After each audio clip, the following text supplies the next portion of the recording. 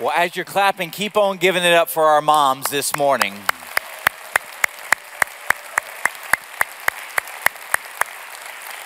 So I'm going to embarrass my mom right now. And so, Mom, will you stand up? So you know where you are. You go ahead and stand up. So because hang on, don't applaud just yet, because I want you to know what you're applauding for. So if you appreciate my ministry here, this is one of the biggest tools that God used to shape me and form me into who I am today. So if you appreciate the ministry, give it up for my mom. And so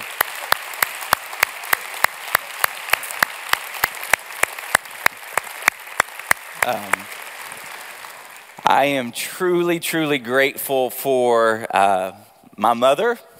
I told myself I wasn't going to cry, but I really do. And I'm grateful for her. She was definitely the spiritual leader in our house, and God used her in such a miraculous way and continues to use her. But now I'm the one that's parenting her, because I've told her she cannot embarrass me anymore, because now the roles have reversed. Early in my life, she didn't want me to embarrass her when we were out in public. Now I don't want her to embarrass me when she's out in public. So anyways, but I'm grateful for you. Happy Mother's Day. I'm not going to look that way. All right, so if you have your Bible, go ahead and turn with me to Acts chapter 12. Acts chapter 12. We are in our Empowered series as we're walking through the book of Acts. As you're turning there, I'm sure we're all familiar with the term backseat driver. How many of you are married to a backseat driver? Just raise your hand. And Joni, you better raise your hand because I'm raising my hand. Joni and I, we are backseat drivers, because when I drive, Joni does not like the way that I drive. She does not like how slow I drive. She does not like the way I go to certain places. She's like, why did you choose that way? Because I'm driving, and this is what maps told me to do. Why aren't you using Waze? I'm telling you, this is my car, my phone, my Apple CarPlay. I get to use whatever I want to. And then whenever we pull into a parking lot like Costco, won't you just park? Just park. No, I have a strategic place of where I park. Now, when the roles are reversed and I'm sitting in the driver's seat, I'm constantly praying, because it's like riding with Jeff Gordon. I mean, it's amazing. And so I'm a backseat driver. My wife is a backseat driver, and those cancel out. And then let me ask you, how many of you have heard of the terminology Monday morning quarterback? How many of you are a Monday morning quarterback for your favorite sports team? Because I know we got some UCF, we got some UF, we got some Florida State. I mean, and I'm probably missing somebody in there, but yeah, okay. So you're always trying to play the Monday morning quarterback. Why didn't the coach do this? Why didn't they run the ball more? Why didn't they pass more? How did we lose to that team? Oh, my goodness. And you're constantly playing that Monday morning quarterback. And then we've heard of the terminology of second guesser. And we like to constantly second guess ourselves, or we like to second guess like our boss, our spouse, our parents. And like, oh, why'd you do it that way? I wish you would have listened to me. You should have. And it's kind of like, oh my gosh, shoulda, woulda, coulda. I mean, and you're constantly like second guessing. You're probably thinking, where are you going with this? Well, the roles that we like to play in our life to one another are the roles we like to play to a sovereign God. We like to be God's backseat driver. God, why don't you go left? You should have. No, you went the wrong way. God, you're going too slow. Would you just hurry up? I would just love it if you hit the accelerator. That's the right. It's like, and then when it comes to Monday morning quarterback, God, why'd you call that play? I wish you would have called this play. That would have won. I would have gotten this job if you would have just called that play. God, why? And then second guessing. God, I wish you would have just listened to me. Didn't I pray like, should have, God, you should have done this. Why didn't you? And so we're constantly playing the backseat quarterback, or the Monday morning quarterback, and the second guesser. with a sovereign God. And what I want to talk to us about this morning is how, like, our human strategies, like the way we want to go, or what we want to do, what we're thinking, how our human strategies engage and intersect with God's sovereignty. Now, I want us to be all on the same page, so here's the definition of God's sovereignty that I'm working with. God's sovereignty is God's rule and reign over all creation. Like, he's in charge. It's his rule and his reign, his control over all creation as he works in, through, and over all creation to bring about his ultimate end. So he's working in and through and over all creation to bring about his end. Now, what's his end? To be glorified in all of the earth as he redeems a people from all peoples to reflect his glory in all spheres of life, thereby bringing heaven to earth. That's God's end. So God's sovereignty is his rule and reign. It's his control over all creation. And he is working in and through and over all of his creation, the entire created order, to bring about this ultimate end, that he might be glorified, specifically through the people that he is redeeming. One people from every tribe, every nation, every tongue, every people group. And as he's redeeming this people for his glory, he's bringing heaven to earth. That's God's sovereignty. And it's his sovereignty that is working, that is engaging and intersecting with our human strategy. You can also say human responsibility. So with that, let me give you kind of the main point that we're going to flesh out this morning. God's sovereignty doesn't always line up with our human strategy, and therefore we should seek to align our human strategy with God's sovereignty. So God doesn't always line up with what we would have done, what we're thinking, how we think it should have fleshed out.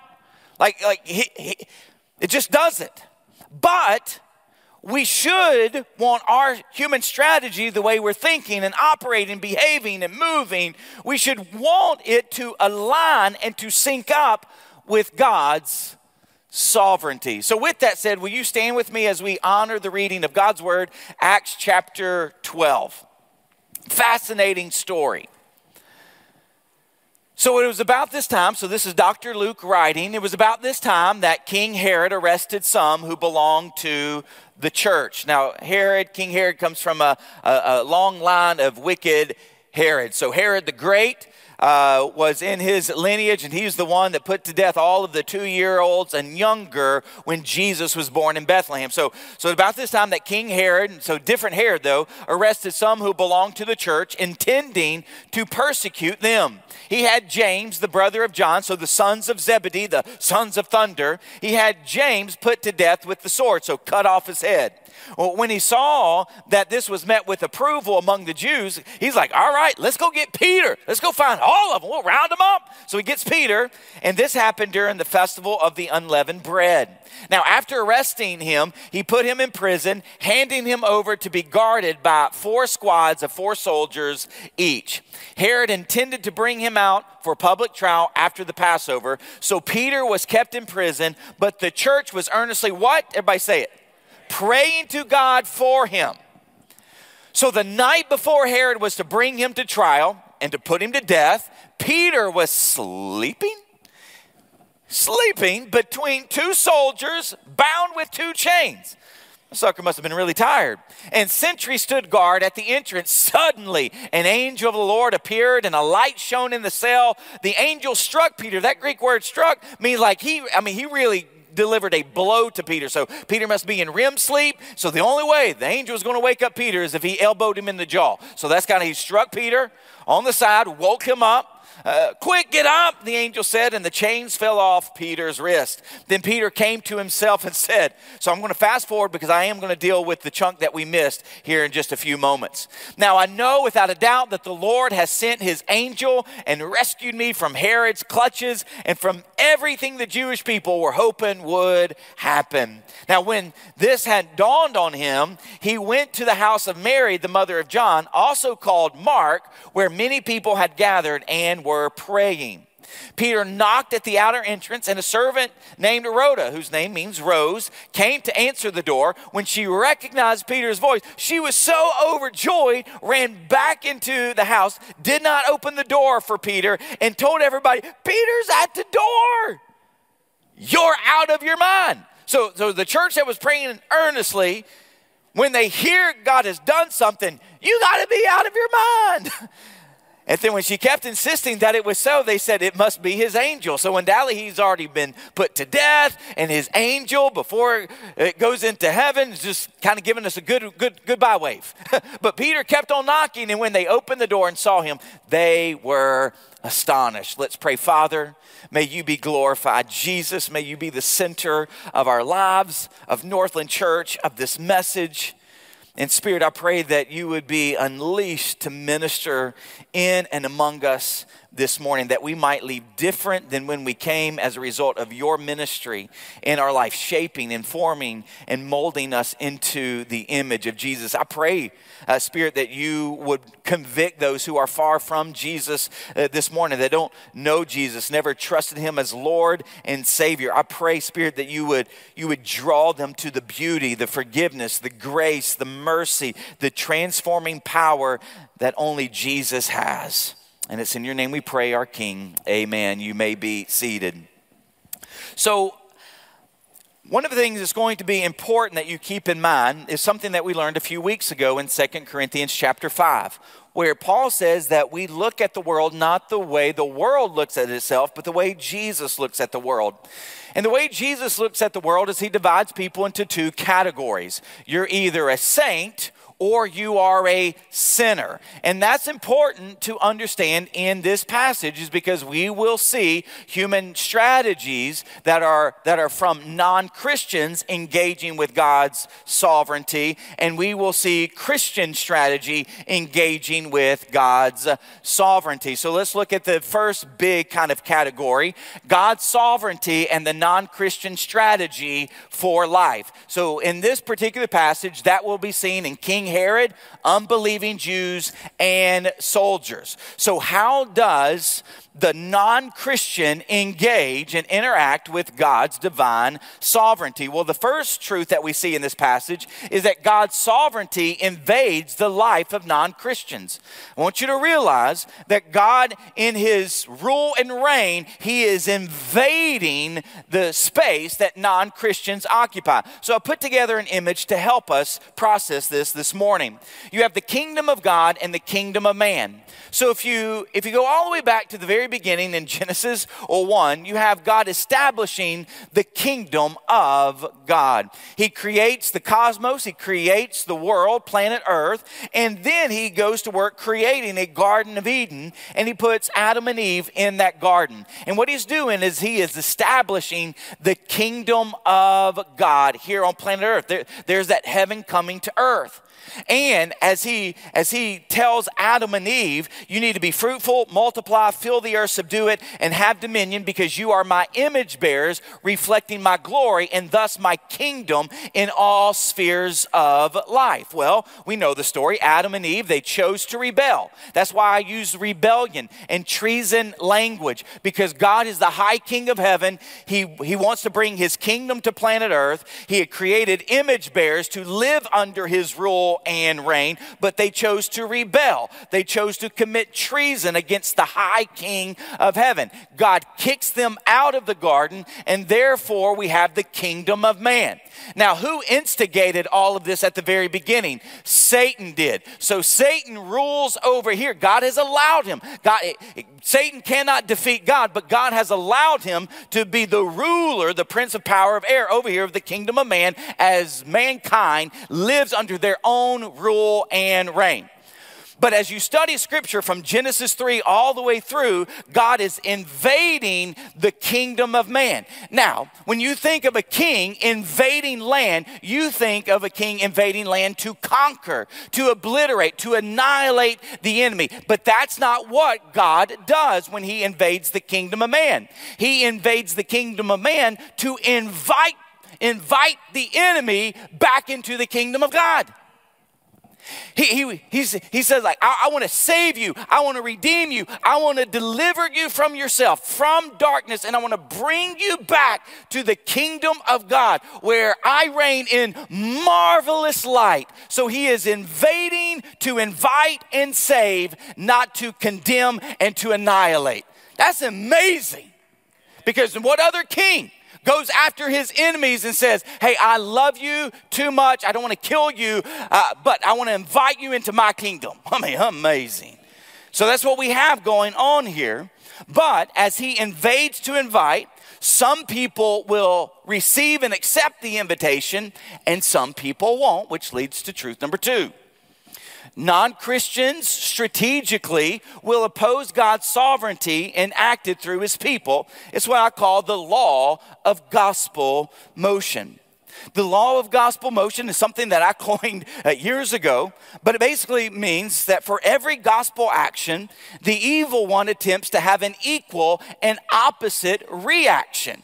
And so anytime you see God and God's people enacting God's kingdom in their life through sharing the good news or through living out the implications of the good news, there's going to be an attempt by the evil one to have an equal and opposite reaction. And so what we see in this passage is that as God invades through his church, as he invades this area in his church, inviting people, there's going to be opposition to his people. And we see that through Herod, the unbelieving Jews, and yes, even the soldiers. So I created an image to help you understand God's opponents. You have the devil, Satan, is an opponent of God. You see him at the very beginning in Genesis, and you see him throughout Scripture. Then you have the world, and I put Babylon here, and I put Babylon here on purpose, because in Genesis 11, you have really the spirit of Babylon there in the city of the Ur of the Chaldeans, and that city was founded upon mankind's desire to become great, not their desire to glorify God. That's the spirit of Babylon. And then you see Babylon as this nation going and conquering the people of God. And then later on in the book of Revelation, the last book of the Bible in the New Testament, in chapter 17 and 18, you see the great city of Babylon. So Babylon in Scripture is the prototype of the kingdom of man, or the city of man. And so you have all three, the devil, the world, and the flesh, the sinful nature. They are colluding together to oppose God and his people. We see that here in this passage. So Herod arrests James, kills James, imprisons Peter because he saw that it pleased the unbelieving Jews. So there's this threat now towards the entire church. Like, listen, if you continue to follow Jesus, you will be arrested and you will be killed. And then they're inciting the public against God and his church. So I want you to know this, and this is for those of you who do not know Jesus. So those who do not know God through Jesus will inevitably fight against him.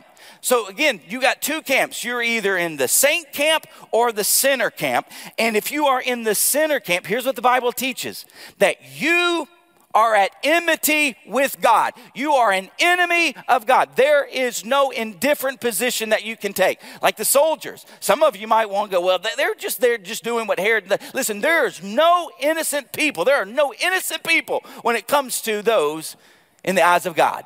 You're either a saint or you are a sinner. And if you are a sinner, you are opposing God. So if you do not receive the invitation, you are in essence rejecting God and his sovereignty. And then we see the third truth, and that is non-Christians might strategically win battles, but they will not win the war against God's sovereignty.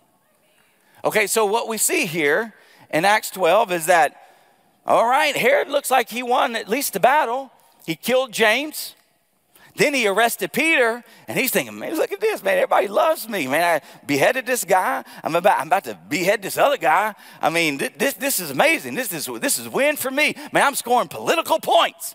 I'm winning political battles. But then Peter is miraculously freed, as we'll see, And then Herod's like, oh my gosh, what happened? And so he had to now do some investigation into this situation. And so as he investigates the guards, and somehow, some way, which we'll see how, they lost Peter. Peter escaped, and now the guards will face the same sentence that Peter faced, which is death. So all of the guards lost their life. And then at the very end of chapter 12, Herod, he goes to another place, and they're like shouting, oh my gosh, it's like seeing a God. And Herod's like, oh my, people love me. Oh my gosh, this is amazing. And so he failed to give glory to God. And as a result, an angel strikes him. He falls to the ground, and some flesh-eating worms eat him alive, and he dies. Read your Bible. It's full of fascinating stories. Flesh-eating worms. Non-Christians might strategically win battles, but they will not win the war against God's sovereignty. You can fight against God. You might even win some battles. Again, I'm talking to non-Christians right now. You might win some battles. You might be able to resist to a degree, but I promise you, you will not win the war. You won't win it.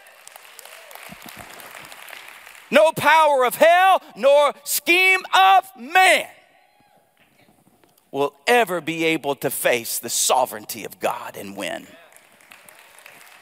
And then look at what happens at the very end of chapter 12. We see this, but the word of God continued to spread and flourish. That's why I am not worried about a dark world. I'm not worried about opposing forces.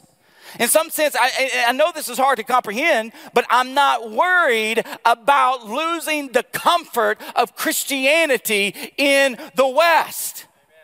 Because what we have seen for over 2,000 years is that no one will be able to thwart the plan of God. No one will be able to stop the spread of God's word. No one will be able to stop the church. The gates of hell will not prevail against the church. That means that the church is supposed to be on the offense, not the defense, because the gates of hell will not prevail. They will not win. So that's human strategy from a non-Christian point of view, how they engage with God's sovereignty. Now let's look at the Christian. God's sovereignty and the Christian strategy for life. So we see in Acts 12, James, Peter, and the church. And so we're just going to unpack some truths that we see in this category. The first truth is this: God's sovereignty may involve different strategies for different Christians. Now, these are truths that I want us to really think about, okay? Because here in this passage, James died and Peter lived. Now, if you look at James and Peter side by side, they're practically the same person. They're both fishermen. They're both disciples of Jesus. They both were in the inner circle of Jesus. Like Jesus had three close associates, Peter, James, and John. They both were leaders in the church. But in God's sovereignty, he chose to let James be gruesomely martyred and Peter miraculously freed. Like, what in the world? How do you process that? Well, I mean, it's difficult, but it does remind me of Hebrews chapter 11, where the author there talks about the hall of faith and how some escaped the edge of the sword and others were stoned, sawn in two, and killed with the sword. So in God's sovereignty, some escape death miraculously. Some are put to death gruesomely. But we have to keep in mind a couple of things here as Christians. One of the things that we have to keep in mind is we actually need to change our perspective of Christian death. You do understand, if you are a child of the King, if you're a Christian, if you're a believer, death for the believer is entrance into eternal life. And our days, here's what the Bible teaches. Our days have been numbered by the Lord. They've been numbered by Him. That means we shouldn't number our days by ourselves, which means that we should not take life into our own hands. Only life is in the hands of God, not our hands. And so we need to give our life over to the sovereign will of God, not taking it into our own hands. That's why we should never take our own death.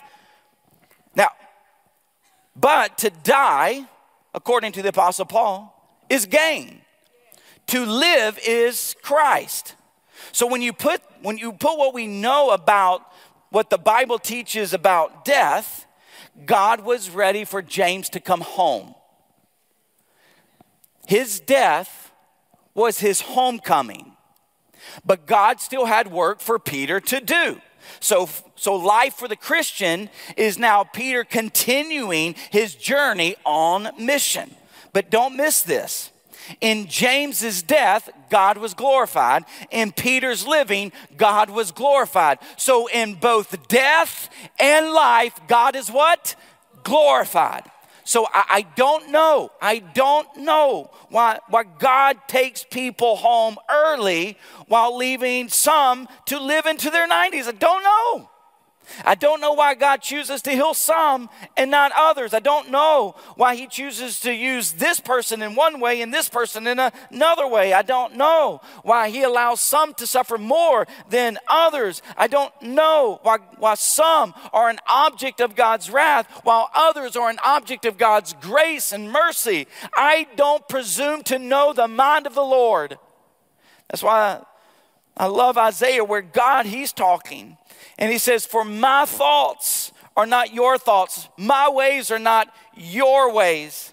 As the heavens are higher than the earth, my ways are higher than your ways, and my thoughts are higher than your thoughts. And Paul writes this in Romans 11. Oh, the depths of the riches of the wisdom of knowledge of God. How unsearchable are his judgments and his paths beyond tracing out. Who has known the mind of the Lord? Just don't know. But here's what we do know. What the Bible teaches. God is sovereign and he is in control. And he can do what he wants. And God has a plan and a purpose that he is working out. And as he works that plan and purpose out, you can always rest assured, for those who know him, he's working for our good and his glory. He is perfect in all of his ways, and he is just in all of his judgment. So even though we might not understand God's divine sovereignty, we will choose to trust the heart of our sovereign King.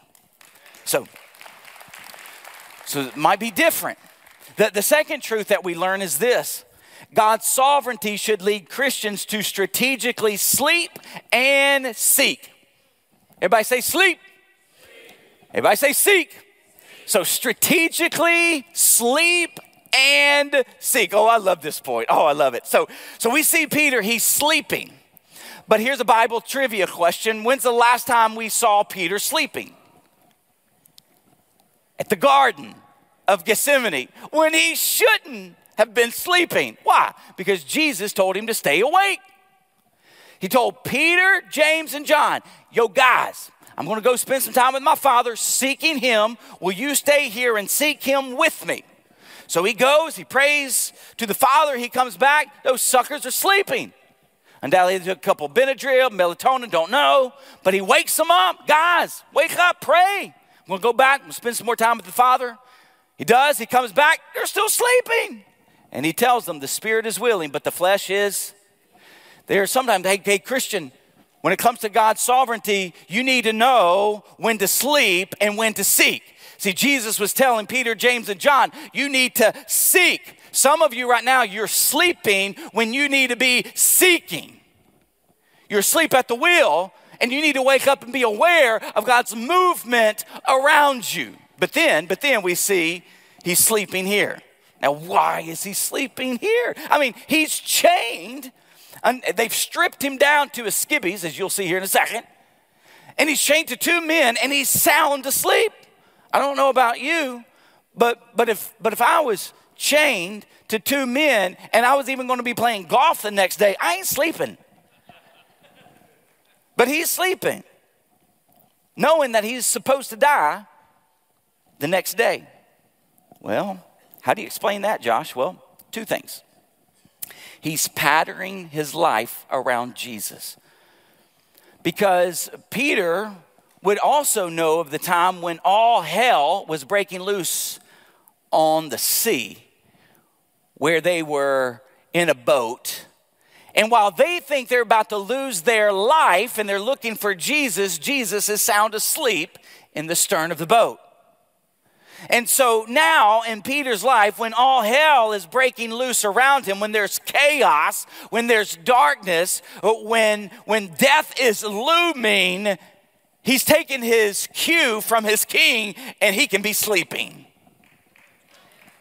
So some of you, you're losing sleep by worrying about things that you cannot control, but you know the one who can. So when you are in chaos, you need to seek sleep. Rest in him. He's in control over the chaos in your life. But then, here's another reason why he's sleeping. In John 21, here's what Jesus tells Peter. It's the last chapter in the book of John. Jesus says, truly I say to you, when you were young, you used to dress yourself and walk wherever you wanted. But when you are old, you will stretch out your hands and another will dress you and carry you where you do not want to go. Jesus said this to tell Peter the kind of death he would die. But the phrase, when you are old, at this point in his life, he hasn't hit that age yet of old. He's still young. So now he's sleeping because he's resting not only in the pattern of his king, but the promise of his king. See, the reason why, again, God's sovereignty should lead Christians to strategically sleep. Sleep. Some of you are not strategically sleeping because you're so worried about what's going on in your life. And yet Peter is sound asleep between two guards. So while Peter is sleeping, though, the church is seeking.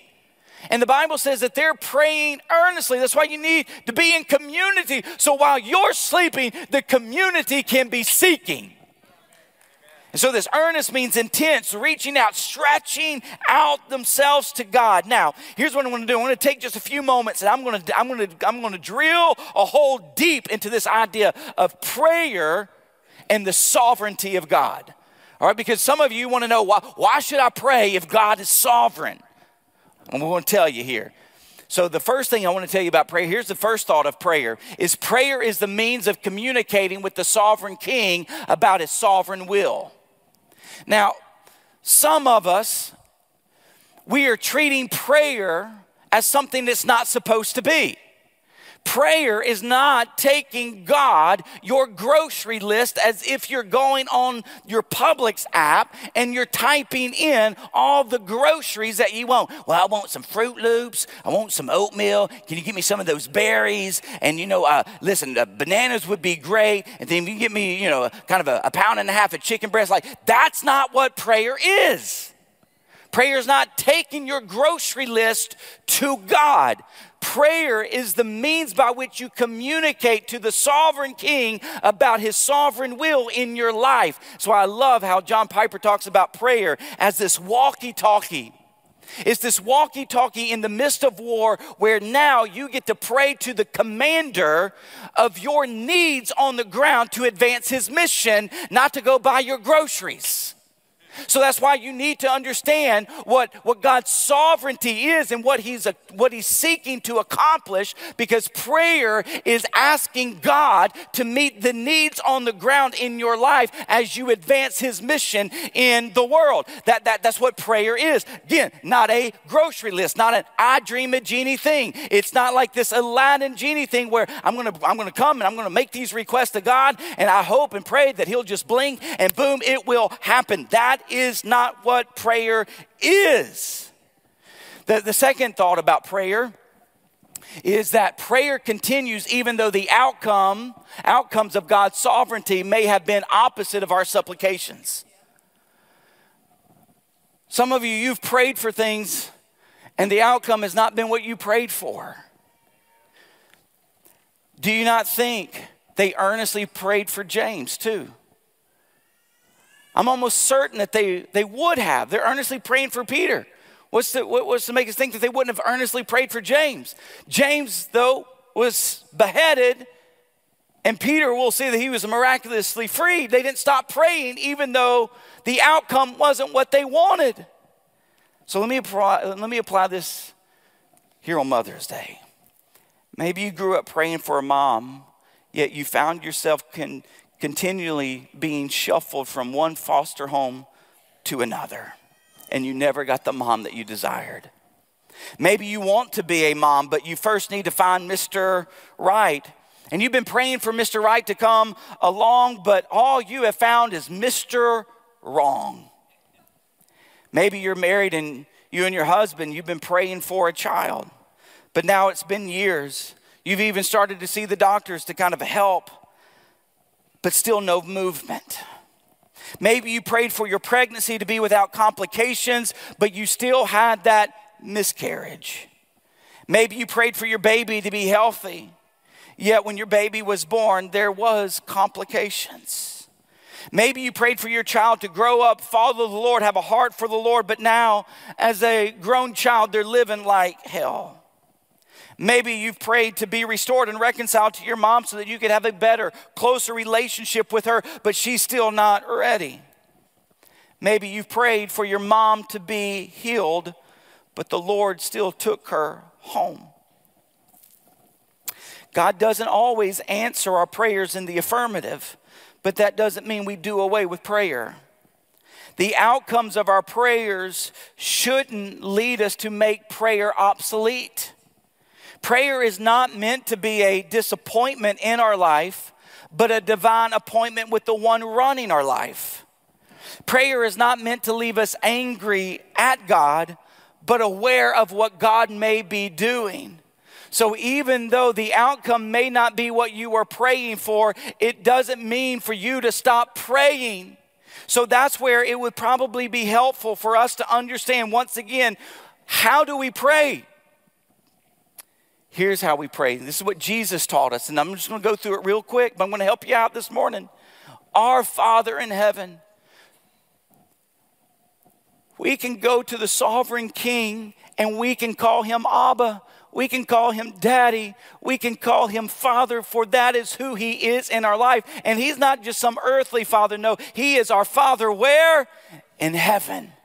So we're going to trust the Father's heart, even though we can't understand his hands. We're going to go to him. And then we're going to say this: our Father in heaven, hallowed be your name. Your name is above every name. Your name is holy. Your name is distinct. Your name is separate. Your name is powerful. Your name, hallowed be your name. Our Father, Abba, you are holy and separate and distinct. And we're coming to you in your name, and then your kingdom come. Now think about how God's kingdom came in Jesus. It was the reversal. He brought about the reversal of the effects of sin. And so yes, we pray for healing. We pray for the oppression to be lifted, the demon possession to be cast out. We pray for that. We pray for reconciliation. But never forget, though, that when God's kingdom came in the person and work of Jesus, it came in suffering and sacrifice and death. Okay, so again, you got to keep that in mind as you're praying for his kingdom to come in your life. And then he says, your will be done on earth as it is in heaven. Jesus modeled this for us in the Garden of Gethsemane. He said, if it would be your will, take this cup from me. Take this cup of judgment from me, because he's about to be judged for the sin of the world, even though he was the perfect sacrifice, even though he was the perfect Lamb of God. So he's saying, God, if you can take this judgment from me, that would be awesome. But then he says, not my will, but yours be done. So he's praying for God's will to be done here on earth as it is in heaven. So for the believer, there are some things in Scripture that we know what God's will is. We know that his will is our sanctification. We know that his will is for our sexual purity. We know that his will is for us to possess the fruit of the Spirit: love, joy, peace, patience, kindness, goodness, gentleness, and self-control. So when we go to the Father in heaven, we're praying for his kingdom to come and his will to be done. Those are the things that we are praying for, not only in our life, but the ones that we are supplicating, we're interceding for. And then he says, oh, this is good right here. Give us today our daily what? So he's saying, like, when you go to the Lord and pray, you're not going to him with a list of wants, but your needs. You need bread to survive. You need water to survive. And then notice he's not getting ahead of himself. Like, will you give us this next month our daily bread? For the next 1 to 3 years, will you? No, just today. Let tomorrow worry about itself, what Jesus would say. But for today, this is what we need. This is what we need to glorify, to have the sustenance, to have the physical power to glorify you. So this is what we need, Lord. But then, this is well worth the attendance here. There's going to come a time in every single person's life where that prayer, give us this day our daily bread, will run out. Because we will not have what we need to sustain life on planet Earth. But here's some things that we know about bread when it comes to Jesus. Is that man does not live by bread alone, but on every what? Word. And then we also see that Jesus is the bread of heaven, of life. So when our physical days run out because we don't have the bread to sustain us, we enter into the eternal storage of our heavenly Father, where the bread of life is there to welcome us. And we'll feast on him for all eternity. So that's where you got to keep in mind your perspective, heavenly perspective in our earthly journey. That's what give us today our daily bread is all about.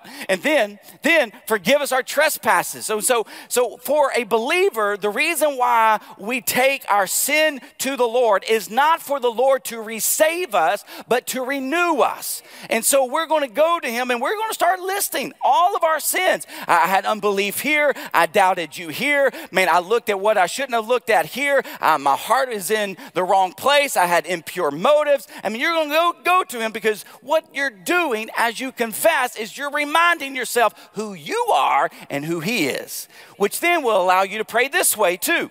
And as we forgive those who trespass against us. See, if you never take your sins to the Lord, it's going to be hard for you to forgive the sins of others against you.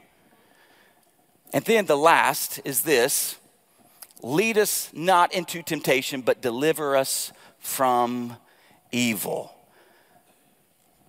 God, I'm struggling here. I need your presence. I need your power. I need your provision. Protect me here. You see, and the result of adopting this model of the Lord's Prayer, it will never lead us to cease praying, but continuing in it, because we understand prayer. And did you know that there will be some things that if you did not persist in prayer, you won't see a breakthrough, but if you persisted in prayer, you will see a breakthrough. And we see that with the widow in Luke 18, because she persisted. She persisted. So don't give up praying, even though some outcomes did not come out the way you prayed about it. And then the third thing about that we see is prayer that works with God's sovereignty to move mountains miraculously doesn't require massive faith, but mustard seed-like faith.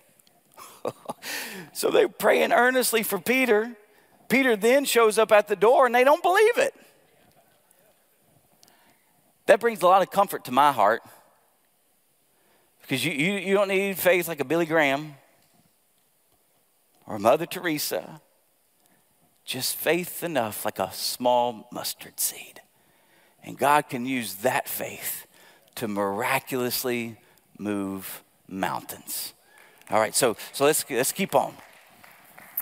So God's sovereignty works in now. So we're getting back to how human strategy and God's sovereignty engage. God's sovereignty works in a supernatural, strategic way to accomplish his unbelievable plan in our life. Oh, I love this. Tell your neighbor, he loves this point. This is awesome. This is absolutely amazing. So I'm just going to walk through it, starting in verse 6. So the night before Herod was to bring Peter to trial, Peter sleeping between two soldiers, bound with two chains, and sentries stood at the entrance. Suddenly, an angel appeared, and light shone in the cell. So it didn't alarm the guards. I mean, never mind a divine light showing up in this dark cell. He struck Peter on the side, woke him up. Get up, he said, and the chains fell off Peter's wrist. You don't think the guards would have felt that?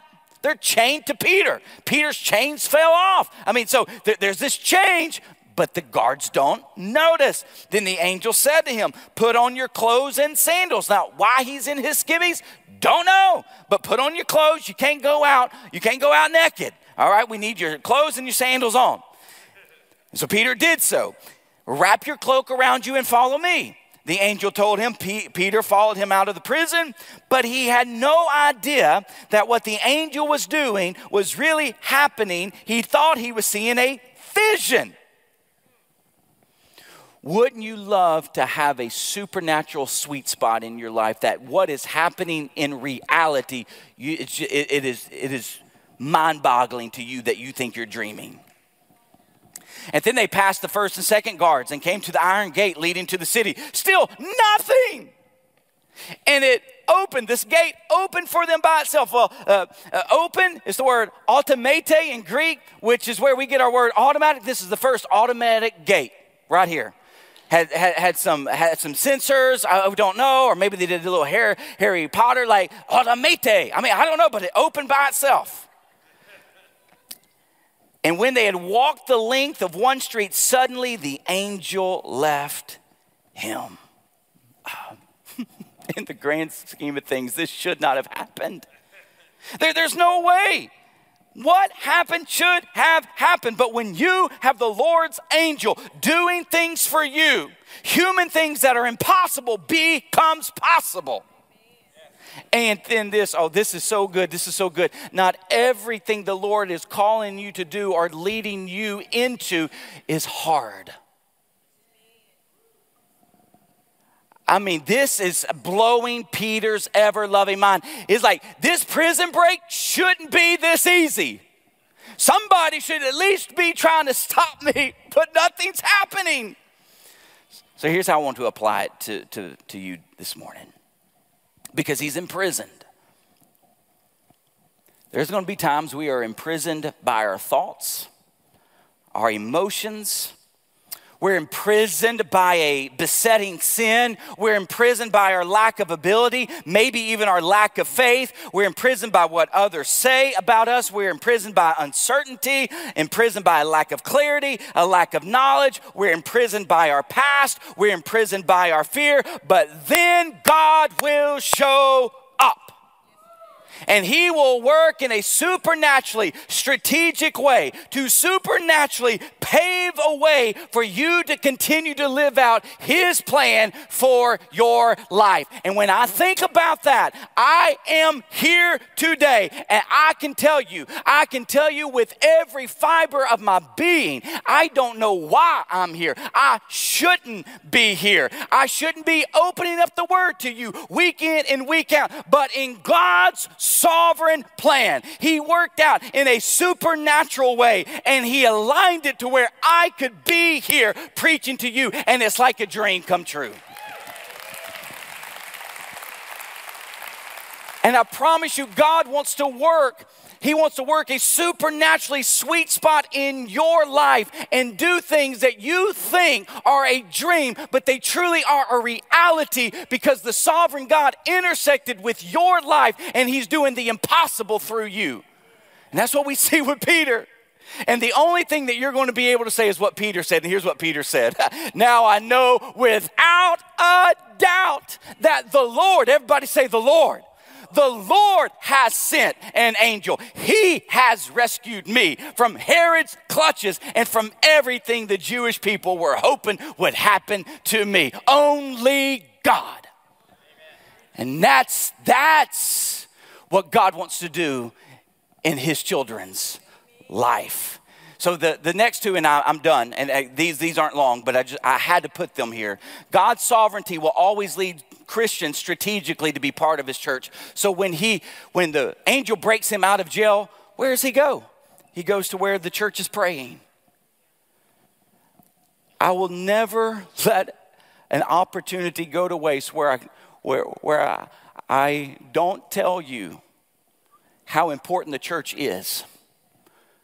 And so here it is. He could have just left and hightailed it out of the city, but he goes to where they're praying. You and I, we need the church. It is God's strategy to fulfill his sovereign plan. And then the last one, this is kind of one of my favorites here. God's sovereignty doesn't mean Christians should be strategically stupid. Pastor Josh said stupid. Yeah, I did. And on purpose too. So I know some of you are like, I got to hear this one. Okay, here it is. So when Peter escaped, he gets to the house and they finally come to the door. They're astonished and they start causing a ruckus.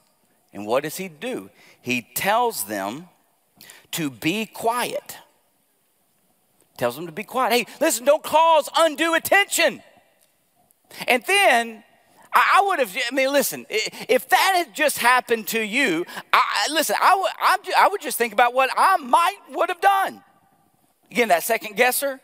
I might have just waltzed all over to Herod's palace and went, nanny, nanny, boo, boo, you can't kill me.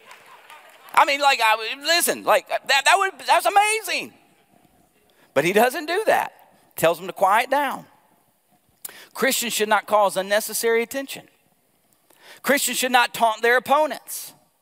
Christians should not proactively pick fights with unbelievers. We don't need to call them names. We don't need to get into unnecessary arguments. We don't need to belittle them for their beliefs or their values. We should not be looking for a fight with the world. We should be looking for ways to win the world. Now, I've heard pastors and church leaders over the years, and there are even some right now, they talk about how we need to have the spirit of Elijah, John the Baptist, and Jesus, and how we need to pick fights with the Jezebels and the prophets of Baal and the Pharisees and religious leaders today, and how the church today and Christians need to pick fights with the world. The only problem with that is not accurate. The so-called fights of Elijah, John the Baptist, and Jesus that they picked were not with the world, but with the wayward people of God. These people of God, these wayward people of God, they were carnal, unbelieving Jews. And so therefore the fights were with the wayward people of God, and they were more like acts of discipline. And listen, I will go toe to toe. If you believe that you are a Christian and you are living in unchristian ways, yes, I will go toe to toe with you. We should confront one another in love. But when you look at the way God engaged the world, when you look at the way Jesus engaged the world, people far from him, it isn't through picking fights, but proclaiming the faith and living out the implications of the kingdom of God. And so when it comes to believers, the message and the ministry of Christ, the good news of the kingdom, how Jesus is in the process of making all things new, it does elicit opposition, as we see here in this passage. But they don't go looking for trouble. See, Jesus did not fight the world with his fists, but with his heart. Jesus did not use his hands to hurt the world, but his hands to heal the world. Jesus did not protect his life from the world, but he gave up his life for the world. So Christians, hey, listen, let's not be stupid. Let's not go looking for opponents to fight, but opportunities to share and show. It's hard to win people when you're at war with them. And while I'm on this stupid is business, one of the most strategically stupid things Christians do also is they fight with one another. So stop it. You say, what's happened, Pastor Josh? Nothing. I just took the liberty to tell you, don't fight with each other. Don't slander one another. Don't be malicious with one another. Jesus prayed. In John 17, that we might be one, so that the world might know that he exists. So let's not be strategically stupid in how we engage the world and how we engage one another. But let us seek to align our human strategies with God's divine sovereignty. Let's pray. Father, thank you so much for your goodness and your grace. Thank you for your word, how it shapes and molds us. It's the power. It's the power that brought creation into existence, your word. And so it is the power that gives shape and formation to the new creation that the word, Jesus Christ, has brought into existence. So I pray, Father, for my brothers and sisters that they may be struggling today and understanding how their life intersects with your sovereignty. Spirit, will you give them encouragement? Will you take the truths and drive them deep into their heart that they might walk even more faithful than they did before? And it's in your name we pray. And all God's people said, amen. Will you stand with us as we end?